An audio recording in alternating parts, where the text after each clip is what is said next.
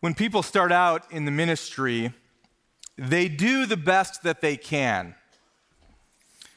But sometimes, even their very best falls a little bit short. I can remember my first Sunday as the director of youth ministries at a Baptist church north of Boston. I was 23 years old, and I was so excited and so nervous. And on that Sunday, I had two tasks. I had to teach a Sunday school class for students, and I had one simple task in the Sunday morning worship service, which consisted of standing up, welcoming the congregation, introducing myself, and giving the morning announcements. And as I grabbed the microphone and stood in front of those 200 people or so, with my adrenaline pumping, my excitement raging, and my nerves quaking, my mouth became very dry. That nervous cotton mouth feeling. And I awkwardly made my way through the things that I was going to say, and then I sat down to listen to the sermon. And after the service, a very kind woman and slightly condescending woman came up to me and said, "You know, Nick, next time you speak in front of the church, you should probably take the gum out of your mouth." I learned very quickly that sometimes in ministry you have to take one on the chin. So I politely said thank you, and she walked away. And the truth of the matter is I didn't have any gum in my mouth. But I was so nervous that I sloshed my way through the simple words that I was supposed to speak, and it was barely intelligible, apparently. It wasn't a good start. You know, most people in ministry have even more stories of a rough start, some much rougher than that. But all do, in some way, at times fall short. All except for one. And as we turn our attention to the Gospel of Mark, chapter 1, verses 14 to 20, we see the day that Jesus begins his public ministry. And unlike me, he didn't slosh his way through his words. Unlike all ministers, he didn't fall short. In these few verses, we see exactly how he started and how he set the theme for what he was going to be doing and saying for the next handful of years. And so follow with me, Mark chapter 1. This morning we start at verse 14 and read just briefly through verse 20. This is what it says. Mark writes, "Now after John was arrested, Jesus came into Galilee, proclaiming the gospel of God and saying, 'The time is fulfilled and the kingdom of God is at hand. Repent and believe in the gospel.' Passing alongside the Sea of Galilee, he saw Simon and Andrew, the brother of Simon, casting a net into the sea, for they were fishermen. And Jesus said to them, 'Follow me, and I will make you fishers of men.' And immediately they left their nets and followed him. And going on a little farther, he saw James, the son of Zebedee, and John, his brother, who were in their boat mending the nets. And immediately he called them, and they left their father Zebedee in the boat with the hired servants and followed him."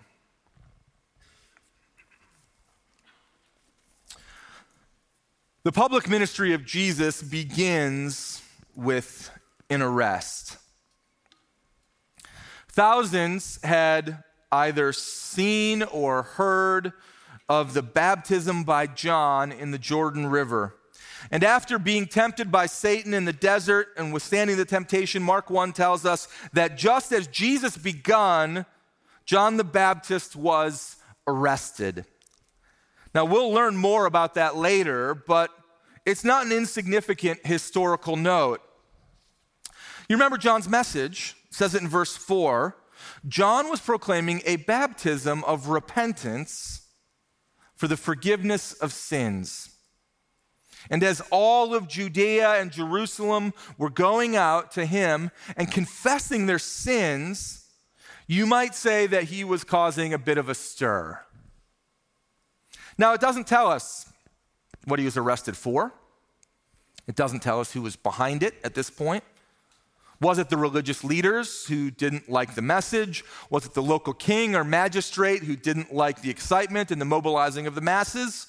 Mark doesn't tell us yet. But the fact that his arrest corresponds with the beginning of Jesus' ministry is not mere coincidence. As John's mission was nearing an end and Jesus' a beginning, the arrest would foreshadow some things that were to come. John's arrest shows that the ministry of the gospel would be proclaimed through persecution and suffering. It would not be comfortable. His arrest and his eventual death would foreshadow Jesus' own arrest and death for this same message, the message of repentance for the forgiveness of sins. And John's suffering would not only foreshadow Jesus' suffering, but also the suffering of his followers. Because as the Gospel of John was written, somewhere in the 60s probably, the Christians of the first century were under intense persecution by the Emperor Nero, and it was not just the followers of Jesus in the first century that would experience suffering, but by extension, many throughout history would suffer for the sake of this good news. The road of the gospel is not a road of comfort. It's the road of difficulty. And from the very beginning, John shows that to be true. But as Jesus begins his public ministry, his message was an announcement that had 3 points of emphasis to it. He came to announce the kingdom of God. Look at verse 14 and 15 again. Jesus came into Galilee, proclaiming the gospel of God and saying, "The time is fulfilled, the kingdom of God is at hand. Repent and believe the gospel." The message had 3 parts.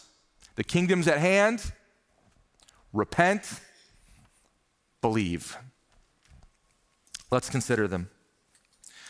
The announcement of the kingdom of God was an announcement of the rule and the reign of God on earth. That's a simple definition of God's kingdom.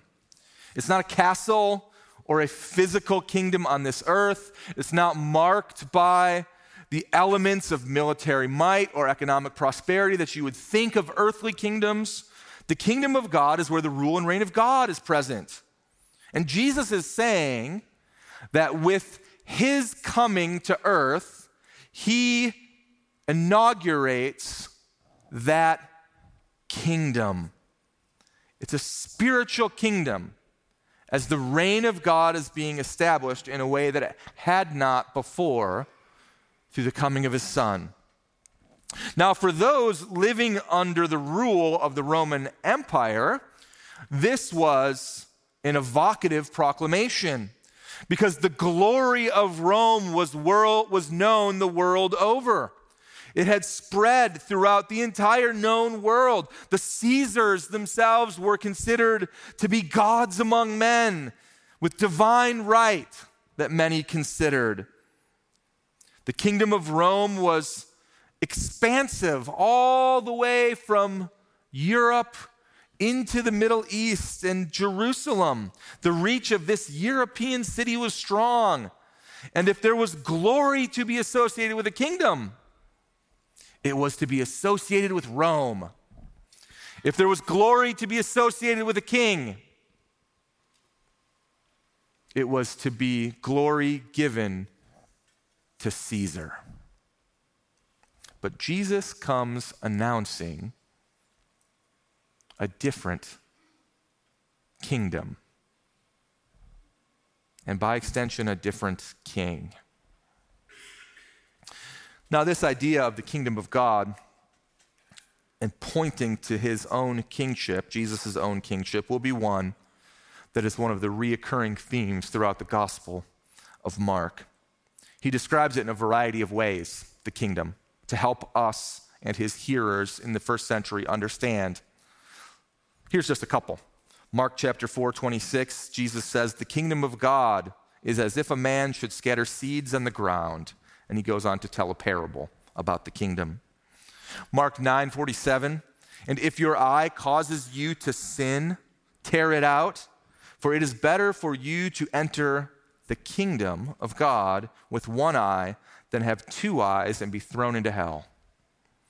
Mark 10:14, "Let the children come to me, do not hinder them, for to such belongs the kingdom of God." Or Mark 10:23, Jesus looks around to his disciples saying, "How difficult it will be for those who have wealth to enter the kingdom of God." Or Mark 12:34, when Jesus saw that the man had answered wisely, he said to him, "You are not far from the kingdom of God." And after that, no one dared to ask him any more questions. Behold, the kingdom of God is at hand. And for many of us, that prompts a sense of urgency. But for some of us, we lack that urgency. Not because we desire the glory of the kingdom of Rome, but more like the glory of a man named Kevin Baugh. Kevin Baugh has his own country. It's called the Republic of Molossia. And if you don't mind, he'd prefer that you would call him His Excellency Kevin Baugh. After all, he has an impressive khaki uniform with 6 big medals and a gold braid and epaulets on his shoulders and a blue, white, and green sash. Oh, and there's a general's cap with a gold starburst over the bill. Have you never heard of the Republic of Molossia? Well, that's understandable because it consists of Kevin Baugh's 3-bedroom house and his 1.3 acres of land outside of Dayton, Nevada. And according to an article in the Chicago Tribune, he has a space program, a model rocket, a currency pegged to the value of chocolate chip cookie dough, a railroad, which is model-sized, a national sport, broomball, and in his landlocked desert region, he even has a navy, an inflatable boat. And the newspaper goes on to say that Baugh, a 45-year-old father of 2, is a micro-nationalist, one of a wacky band of do-it-yourself nation builders who raises flags over their front yards and declare their property to be, as Baugh puts it, the kingdom of me. Now, for Kevin Baugh, it's a fun joke. But he's joking about something that all humans actually want to do: to build a kingdom of me. And it's the reason that we're in trouble with God. The sovereign God, the ruler of all that he has created, sin is simply living by our own law instead of God's, regarding ourselves in a quiet way as His Excellency or Her Majesty. But Jesus announces, behold, the kingdom of God is at hand. And in this announcement, he emphasizes the message of repentance. Now, last week we saw in the first part of the chapter that John made preparations for the coming of the king, and he pointed to the king by having a baptism that included repentance for the forgiveness of sins. And we talked together about how repentance really consisted of 3 parts. Do you remember? Part number 1, repentance is an acknowledgement of sin. Yes, I actually did sin. And today, that in and of itself has many obstacles in our culture, right? The second part of repentance is a contrition or apology for that sin. And the third part of repentance is turning away from that sin. That's what repentance literally means, to turn the other way. Now, I'm sure that most of us have seen a car chase on the evening news at one point or another. And at first, I don't know about you, but at first when I see a car chase, why does it seem like it's always in Los Angeles? Maybe Portland. It's riveting, right? Because at least for most of the men in the room, and probably some of the ladies as well, we've all wanted to drive that fast and that recklessly at one point or another. But as you watch further, and you see the real danger, and the helicopter that hovers above is showing the wide range picture of the car moving down the interstate with police cruisers here and there and the spike strip a mile up ahead and all kinds of other realities, you begin to realize very quickly that there's no escape for this criminal. And the end of this scenario is only going to either be their death or their arrest. And then it hits you because you can't help but think, just stop. Just stop the car, man. Stop and turn around. There's safety that comes when you turn around. That's an apt picture of life. Because those who live in sin are heading in the direction of the consequences and punishment. And the gospel calls all lawbreakers to repentance, literally to change their mind and direction of their lives. Jesus proclaims this repentance. This repentance is a posture, it's a desire, it's a decision. And here's the thing, you can't experience the benefits and the joys of a relationship with God without repentance. And as much as we'd like to, it's not possible. Repentance is the first step of experiencing the kingdom, Jesus says. Charles Spurgeon said it this way: sin and hell are married unless repentance proclaims the divorce. And again, he reminds us that repentance is not just a one-time act. It is the act that happens upon your conversion, but it happens throughout your life. Sincere repentance is continual. Believers repent until their dying day. This dropping well is not intermittent. Jesus comes, he proclaims the kingdom, he proclaims repentance, and his third point of emphasis is to believe in the gospel. Now, the logical progression's not lost on us, right? Because the kingdom of God is at hand, the access to this kingdom is brought to you by repenting and believing in the gospel. If repenting is turning away from sin, believing is turning toward God. And it's not just a vague belief in God. Jesus introduces them to the gospel, the good news. Ultimately, we know that the gospel is the message of God's forgiveness of sins for those who've rebelled against him through the sacrifice of Jesus on the cross for the forgiveness of sins. Here, as he introduces the gospel in Mark chapter 1, the story hasn't played out yet, right? And so he is proclaiming that the good news is simply that the Son of God has come and everything that's going to come after. In his coming, it signals that the kingdom has arrived. And this is good news for anybody who actually and truly desires God. He emphasizes belief. He doesn't call them to do anything, at least not yet. But the message of faith alone for salvation comes throughout this whole ministry that we're going to read about, and the message of the apostles of the New Testament. Mark chapter 5, Jesus, overhearing what they said to the ruler of the synagogue, "Do not fear, only believe." Acts chapter 16, the apostles said, "Believe in the Lord Jesus and you will be saved, you and your household." Romans chapter 3, verse 28, the apostle Paul says, "For we hold that one is justified by faith or belief apart from works of the law."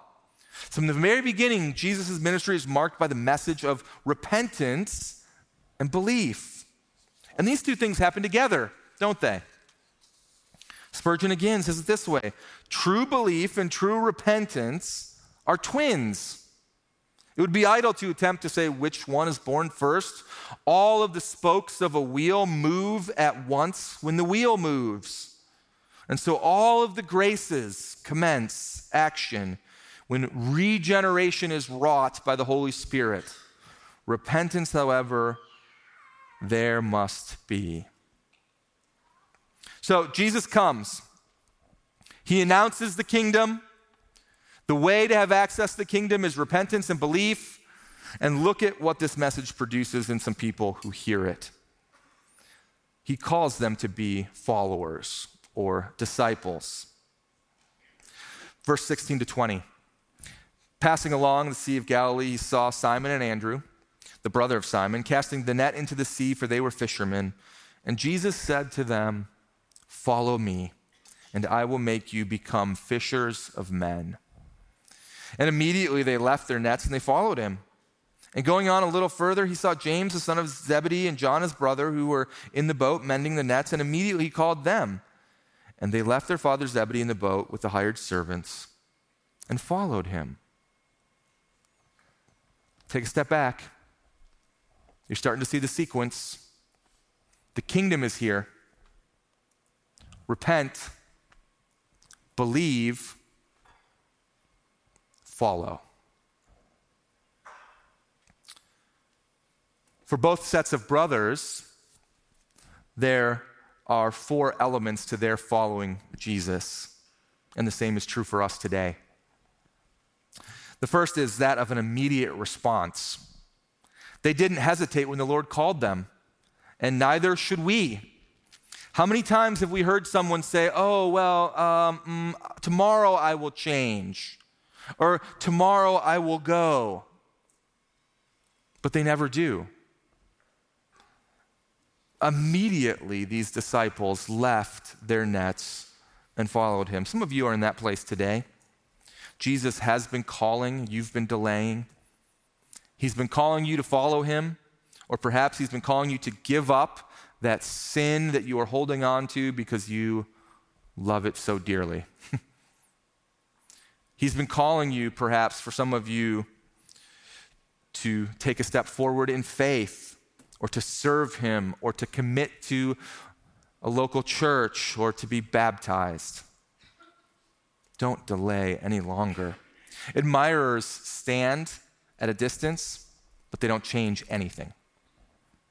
Followers are willing to change and respond. And Christ never asked for admirers.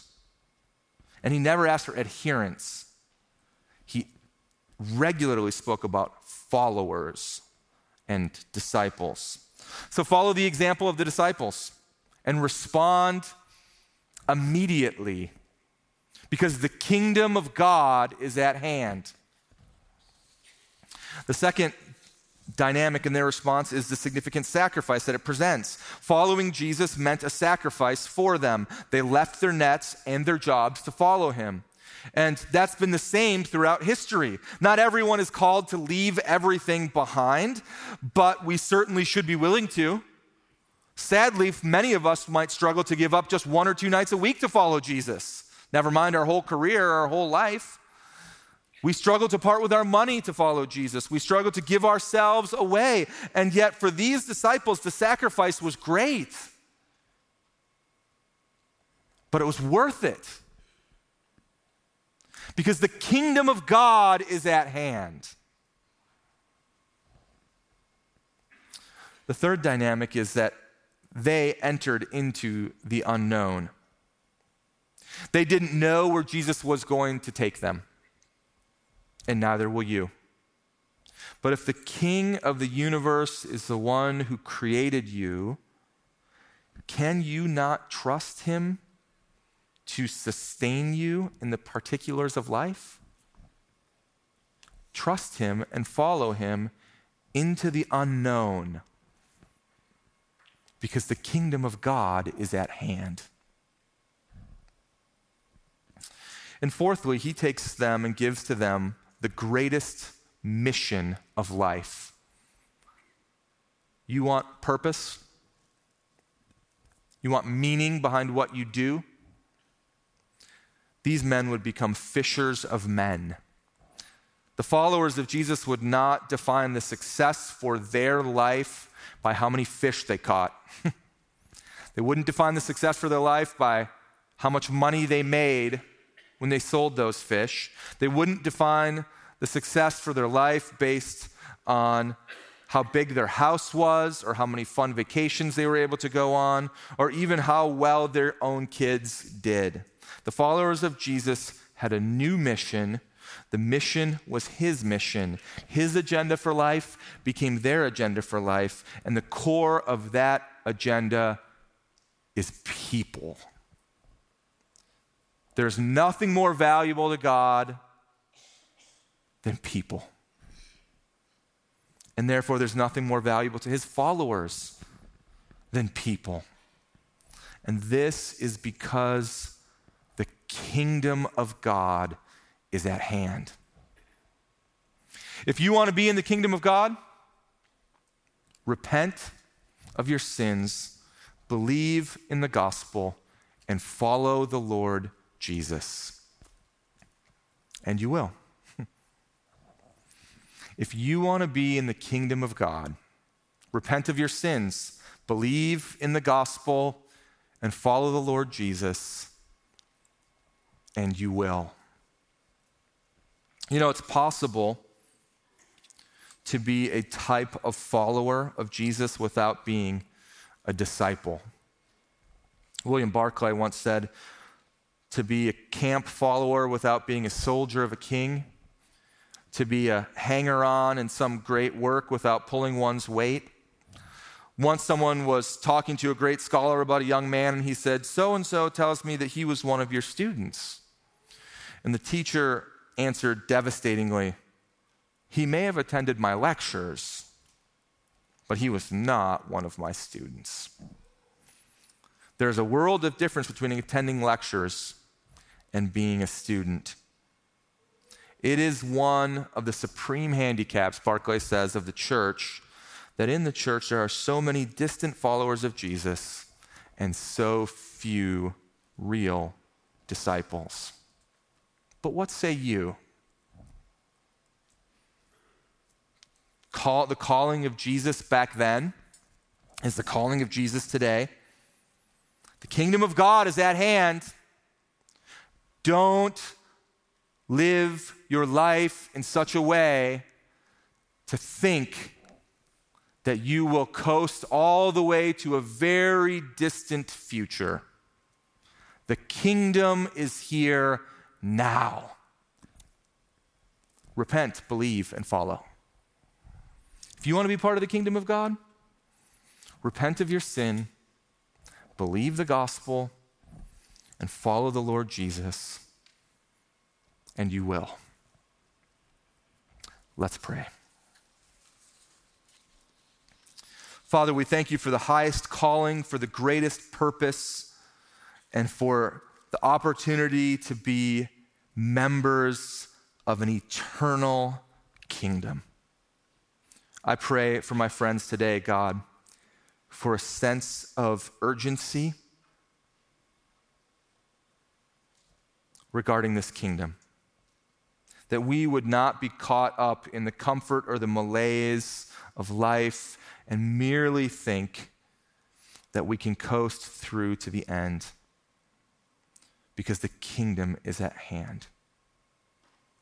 We thank you for the Lord Jesus, for the forgiveness that he offers when we repent, for the joy that he gives us when we believe, and for the purpose that he gives us when we follow.